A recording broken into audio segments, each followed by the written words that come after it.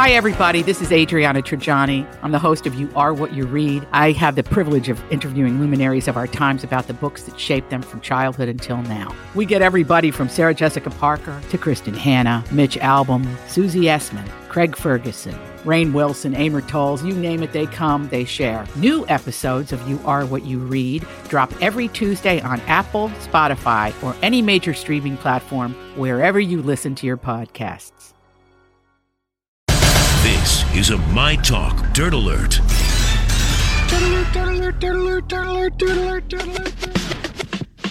Sonny has brought all the dirt from Hollywood. Sonny, tell us what's dirty. Oh, a lot of Kardashian stuff. Oh, yes. And I'm always excited to bring this stuff to y'all because y'all school me on the Kardashian stuff. We're here for you. Which is funny. Not because we want to. By the way, because Bradley, we have to. Do you know that Sonny loves to play the Kim Kardashian app? Yes, That's really sad. Isn't that awesome? It's like a girly Monopoly, man. I don't like it for the characters. No. It's just I have Monopoly. It is. I have several businesses. It's great. Well, congrats. Okay, so in Kardashian news, y'all know about the Tristan Thompson, Khloe Kardashian kerfuffle. Yeah, yes, basically. So the creator of The Bachelorette, Mike Fleiss, he tweeted that everybody should stay tuned to the show because Khloe Kardashian is in quote-unquote contention to be featured on the show. I think this is just what they call a tease. Yeah. With no sizzle. Like nothing's going to happen after this story blows over. I feel like this is just an attempt for them to get, attention in the moment. And then when it comes to actually, she is too expensive for that show. Well, and people, I think that people interpreted that, and this is exactly what the intention was, no doubt, as though she was going to be the next Bachelorette. Right. I see where they're going. I see the little slickness of it. I see the way that they're playing this. But why do you not think, you really think, Brad, because she's too expensive? Or what? I mean, to me, maybe I'm just on the outside, but to me, it's like, okay, I see y'all. This is slick. Boy, spread this story out and get some money from your pain.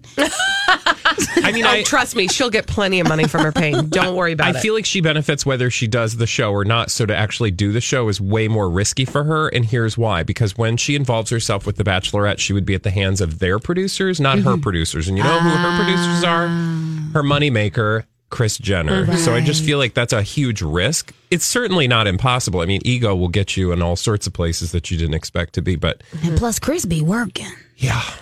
She be working. Oh, yes. We don't know. Overtime. She might have had this plan 2 years ago. This is what we're saying. Exactly. Okay. Thank you for seeing the light, Sonny. Okay. You a understand. Little bit at a time, little speckles. You see the game. But, here's the thing we don't know is I don't know. For all I know, their producers are her producers, and they've already worked out a deal to combine forces. So, well, and we honestly, probably haven't heard the last of this. It could mean anything. I mean, it really could mean that she's going to, I don't know, there will be a date on The Bachelor where they come and to her jeans making facility, because doesn't she have a line of jeans or something dumb? I'm just saying she could be involved somehow in a date on the show, but they're going to make it sound like she's involved in a lot more. Well, moving on to more Kardashian news, Jordyn Woods has moved out of the Jenners' home. Okay, you mean was kicked out? Yes, I'm sorry. I was trying to put a little sugar on top of it. That was sweet.